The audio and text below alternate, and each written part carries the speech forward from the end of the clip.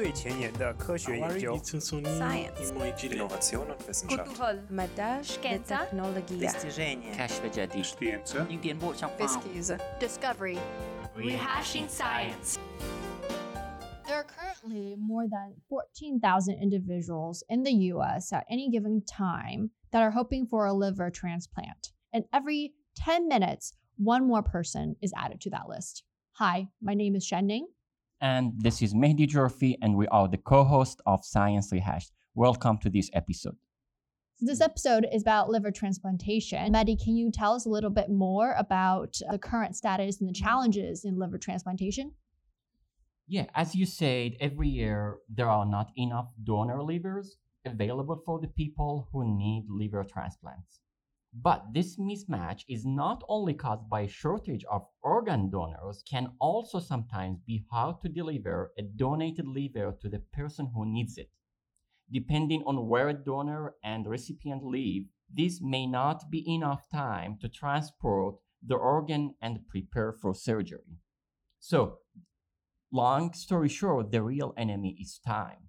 For example, according to the Organ Preservation Alliance, 1/5 of donated kidneys are never transplanted, and almost 2/3 of donated hearts and lungs are wasted. That's a lot of wasted organs and a lot of lives that could have been saved.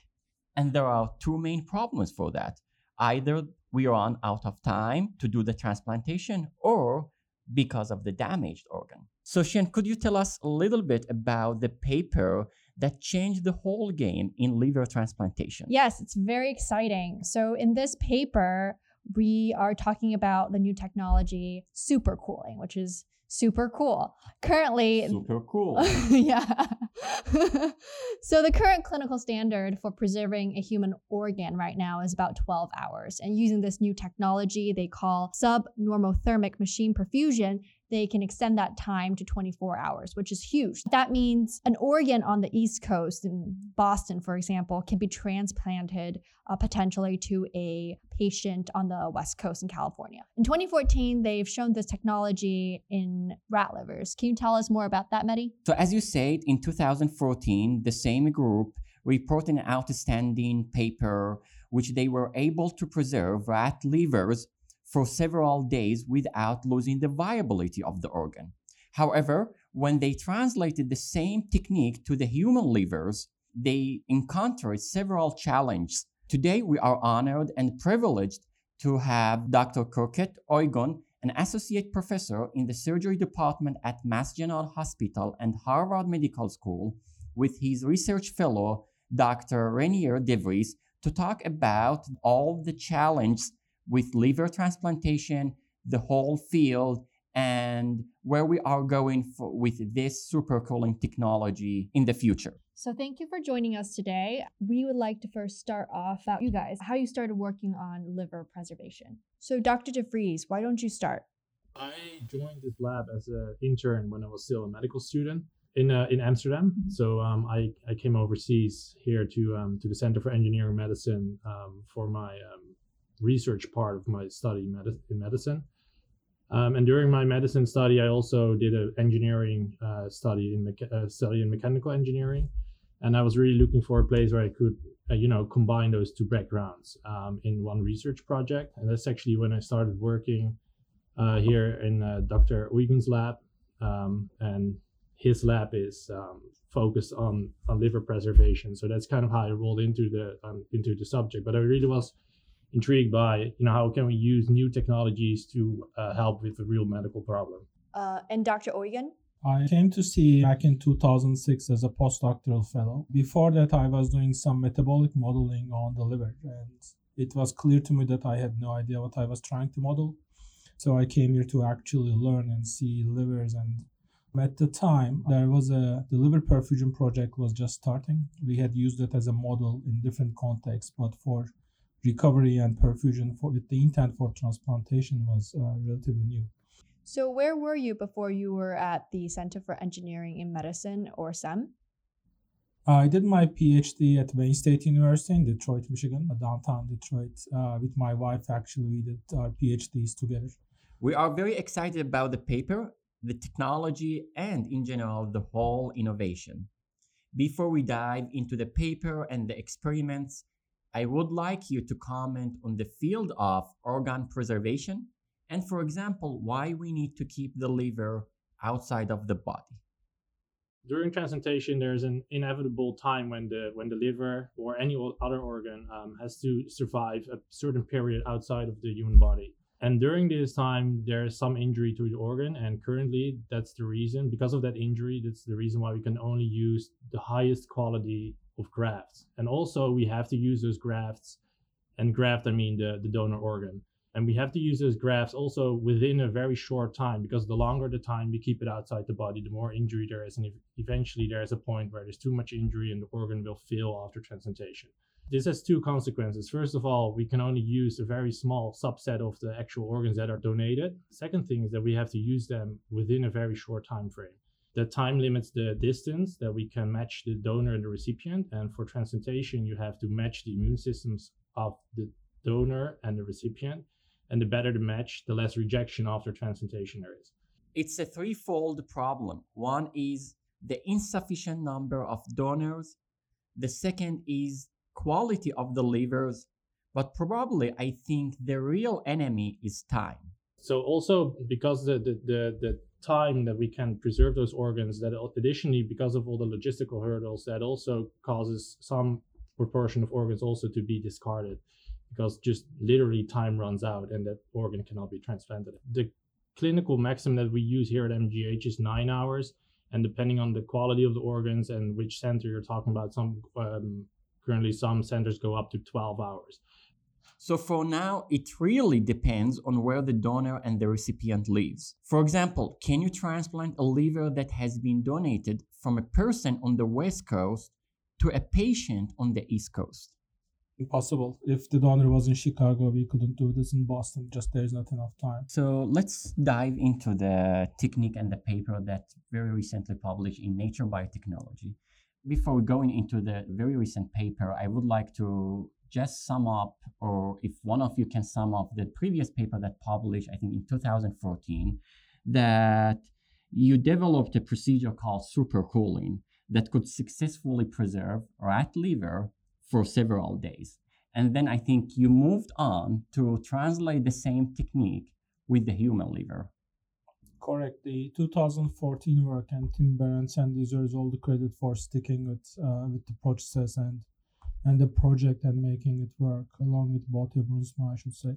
You summed it nicely. This was the original attempt of supercooling organs, which had never been done or possibly not conceived before. It was a lot of experimentation. We had to figure out just about everything from how to actually properly do perfusion to what kind of additives was necessary and sort of iterate on them. And what is supercooling? Why do you call it supercooling? It is a thermodynamical term. I'm a chemical engineer by training. Water does not freeze immediately at 0 degrees. As I like to say it, your high school teacher lied to you. So it's a stochastic process. Nucleation can start if there is some kind of site that helps catalyze that event, essentially. Let's dig in a little bit deeper. What is nucleation? Nucleation is the process of forming the seed ice. That's what we call the ice nucleus. That seed requires that the water molecules are aligned in a particular configuration, a particular way that sort of are close to each other. You have the hydrogen and oxygen close to each other and everything. You are basically forming a crystal. So that process happens on its own too, even if you have pure water. But that actually becomes thermodynamically certain at, I think, minus 40 degrees Celsius or so. Until then, between the 0 to minus 40 degrees range, it's a matter of chance if the nucleation event, this ice seeding event, is going to happen. Until minus 20 degrees, it's actually what's called homogeneous, water molecules just finding each other to find this crystal. Is not a dominant effect at all. Until then, the reason we have ice around 0 degrees when you go around in winter is the ice nucleation has been catalyzed by something. That something can be an impurity, just a piece of dust or whatever that's in the water. It can be the air-water interface that forces the water molecules to align. That initiates the nucleation. So supercooling means that you can basically take the liquid organ, whatever you want, below that 0 degrees Celsius with some confidence that it will stay unfrozen for a little longer. there's obviously a limit in terms of especially temperature. So the supercooling technique that has been used in the 2014 paper did not work in the human liver. Is it because the human liver is 200 times bigger than the rat liver? Yes, that's correct. The larger your volume becomes, the chance that there's one of those impurities that becomes exponentially larger, because it's not that you need a million of those impurities to cause like several sites of isonucleation, but you just need one site of isonucleation, and from there, once that ice started, the whole volume starts to grow and eventually your complete volume freezes. So the fact that those human livers, that they are much bigger than the rat livers, it means that that just pure physically makes it exponentially harder to keep them free from ice with supercooling. And then in addition, there is the fact that we need to precondition the organs prior to supercooling. And because of the larger size of the organ, it's harder to achieve that in a homogeneous way. And I say homogeneous because it's very important to do it homogeneous, because if you have one side in the liver, let's say that, the left side of the liver is not well preconditioned, you can perfectly precondition the right side, but there's still a chance that if the nucleation starts in like a less well preconditioned side, that it kind of crosses over to the well conditioned side and just starts freezing there. Right now in the paper, you say that you try to supercool the organ to -4 degrees, correct? So why is it that you're trying to achieve 4 degrees, not 2 degrees or -10 degrees? The lower you can go, the more benefit you will get. So you do want to try to even go lower. Okay. Metabolic suppression. So this is 1/12 rule that every 10 degrees you drop in temperature, your metabolism is roughly halved. And if your metabolism is halved rate, you are basically using your supplies to survive during this preservation time twice as much. So the lower the better. So as a scientist speaking, I believe this is very difficult. You already start with a suboptimal organ, and you need to develop and validate the technique, the machine for perfusions, and everything based on a not perfectly valuable organ. And you need to assess all the valuable factors based on the first state, which is already is not perfect, or maintain the conditions. Yes, that's what I think why it's an exciting paper in terms of translational research. And the way how we achieve this is by doing a viability measurement during machine perfusion before we did our preservation protocol, supercooling preservation protocol, and after it. And I think in that sense, it's of course not our only research. There is a lot of research out there about machine perfusion, and we were definitely able to, use the information that we had and some optimizations from other papers as well to kind of almost take that perfusion as a platform and use it in this strategy. So we fortunately, and I think we couldn't even have done it, is to also on the side develop the whole machine perfusion platform.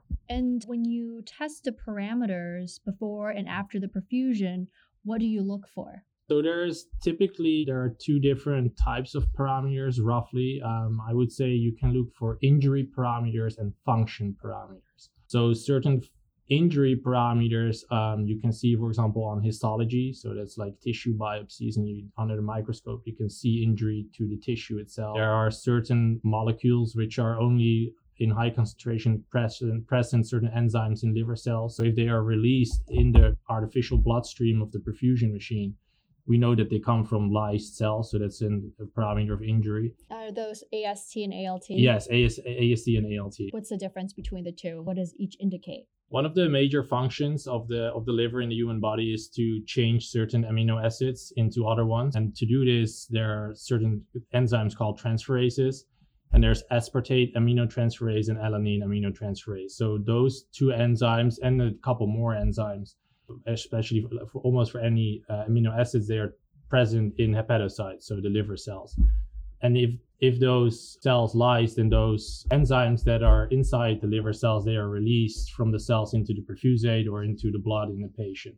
So that means initially when you preserve and perfuse the organs, you should see a initial kind of rise in AST and ALT just due to the fact that organs are in a different environment and they're slicing because they're touching different things. And after preservation, you expect them to be, about the same, correct? Or you want to keep it at about the same? There's two things that you want to see during perfusion. So first is that if there is a high rise at the very start of perfusion, that doesn't necessarily mean that the injury during the perfusion, that the injury comes from during the perfusion. That can also be because the cell lies during the procurement and during the transportation to our hospital. And then during the perfusion, you want to see that they're pretty much stable. So preferably a flat line. And then after our new preservation, we want to see that the rise is about the same as before. And because if we would all of a sudden have like a huge spike at the start, it means that there was actually a lot of injury during that initial preservation process, during the supercooling preservation, before the secondary perfusion assessment after the supercooling.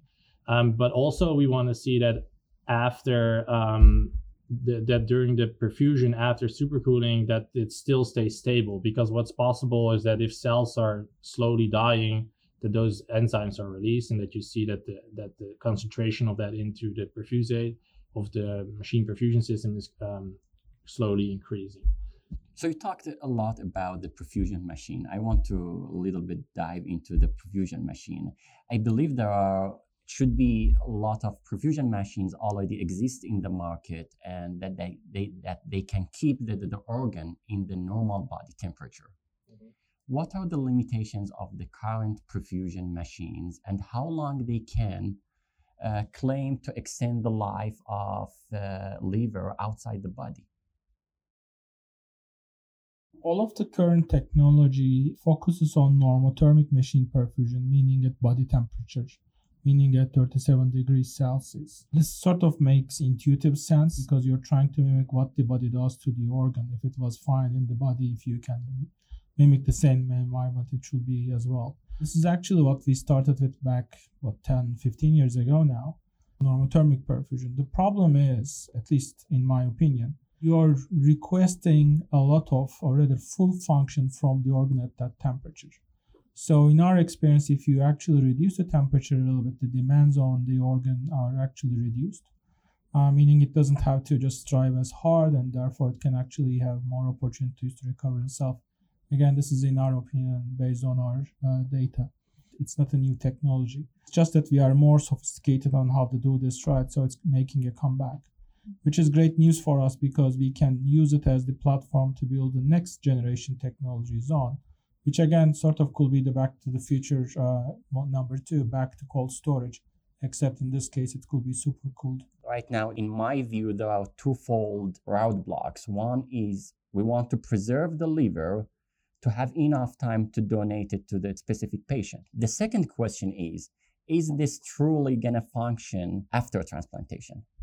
I'd like to start with the fact that before we can try this in humans, we need a large animal study, so swine or primate, and confirm the results that we now had on the human livers ex vivo, also in like a large animal study, and where we also have to study them, for example, 3 to 6 months to see if what that we did to those organs don't have any long-term consequences. So that's, I think, very important. And what we did at the end of our protocol to additionally assess the viability and the transplantability of the organs is that we changed the solution in the machine to whole blood, that we all of a sudden increase the temperature to body temperature. So it's almost like a stress test. And then we compared the results that we got from those already marginal livers to marginal livers that other people tested in other labs, where they just got them directly from the donor. So there was not the 27-hour of supercooled preservation. And there we saw that those parameters were in the same ballpark.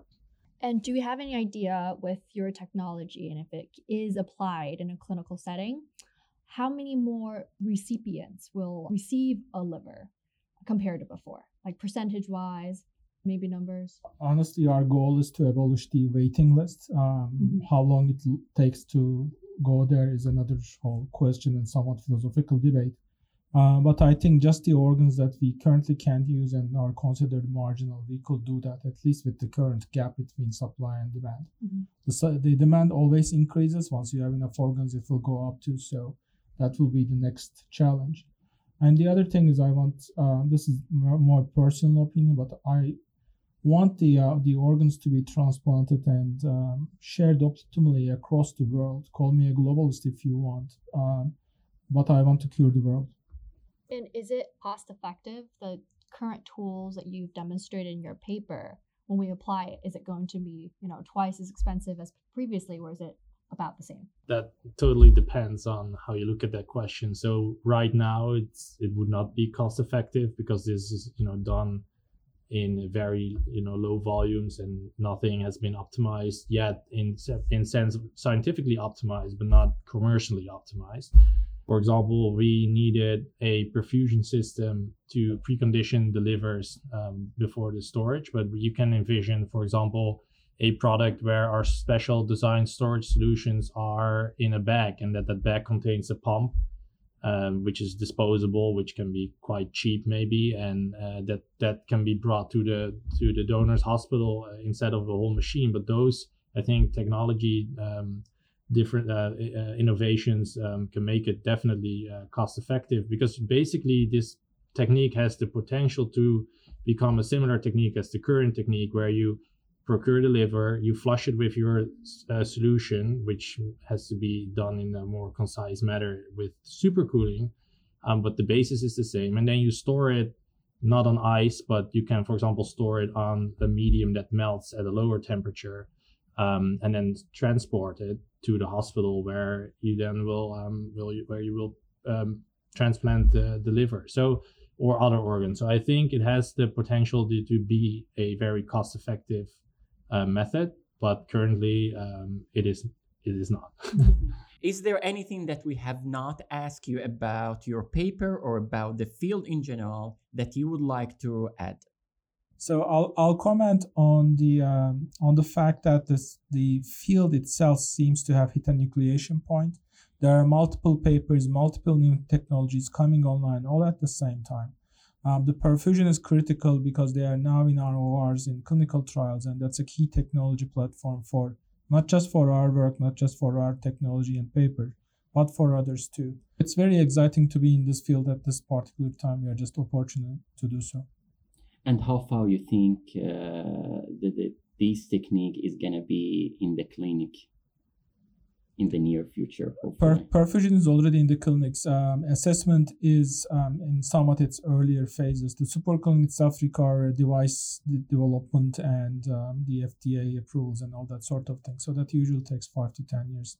Don't hold me to that. There's a lot of other things that have to go into this, including large amount of usually outside investment, not just NIH monies, but actual investment.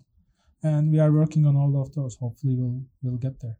And then in terms of working together, the mechanical and the engineering background and the medical background really comes together in this particular project. The MD PhD is the most powerful combo education that I have seen. You get the best of both worlds. I'm a PhD. I'm not a clinician. I don't understand that aspect. If you're an MD but you don't have scientific training or especially engineering training, you are not necessarily able to develop these technologies. Some people have that gift naturally, but it's not. It requires that special person. If you have an MD PhD, then he or she is basically trained on both of those. Rainier is a very good example. This is on one hand a very clinical research with human livers and artificial bloods. And on the other hand, it's very applied thermodynamics. You have to think like an engineer to make these very complicated systems work also. He brings the best of both worlds. We are lucky to have him. Okay, and beyond the research, I would like to go into your personal life. I know, Kürkut, like you have a beautiful family and a daughter. What are your hobbies? Where you do your best thinking? My favorite hobby is doing math with my daughter. I cannot say the same for her. She hates her math homeworks. But for me, it's great fun. And actually, it's like I remember my old self too. So that's a lot of fun. So I am very lucky that I've been married a year ago, and that my wife now lives here with me here in Boston, and that made life much better. In addition to having this amazing paper, I think that's kind of like almost nothing to the fact that she now lives here with me. So it sounds like your technology really bringing it to the clinic is very much in the near future, and it will change, the current protocols and improve the amount of time that patients get and recipients can get from potential donor. And that's really critical in this particular field. And I think will save, many more lives and really reduce that gap that you were mentioning regarding the donor list, correct? So it's really exciting. Thank you very much. And it was a very exciting discussion and such a big problem in the organ preservation. And I think based on my readings, there were 14,000 people right now in the US waiting for the liver. It's a very critical problem, I believe. I really congratulate you on this exciting technology that has been published, and we wish you good luck. Thank you for having us. Thank you very much.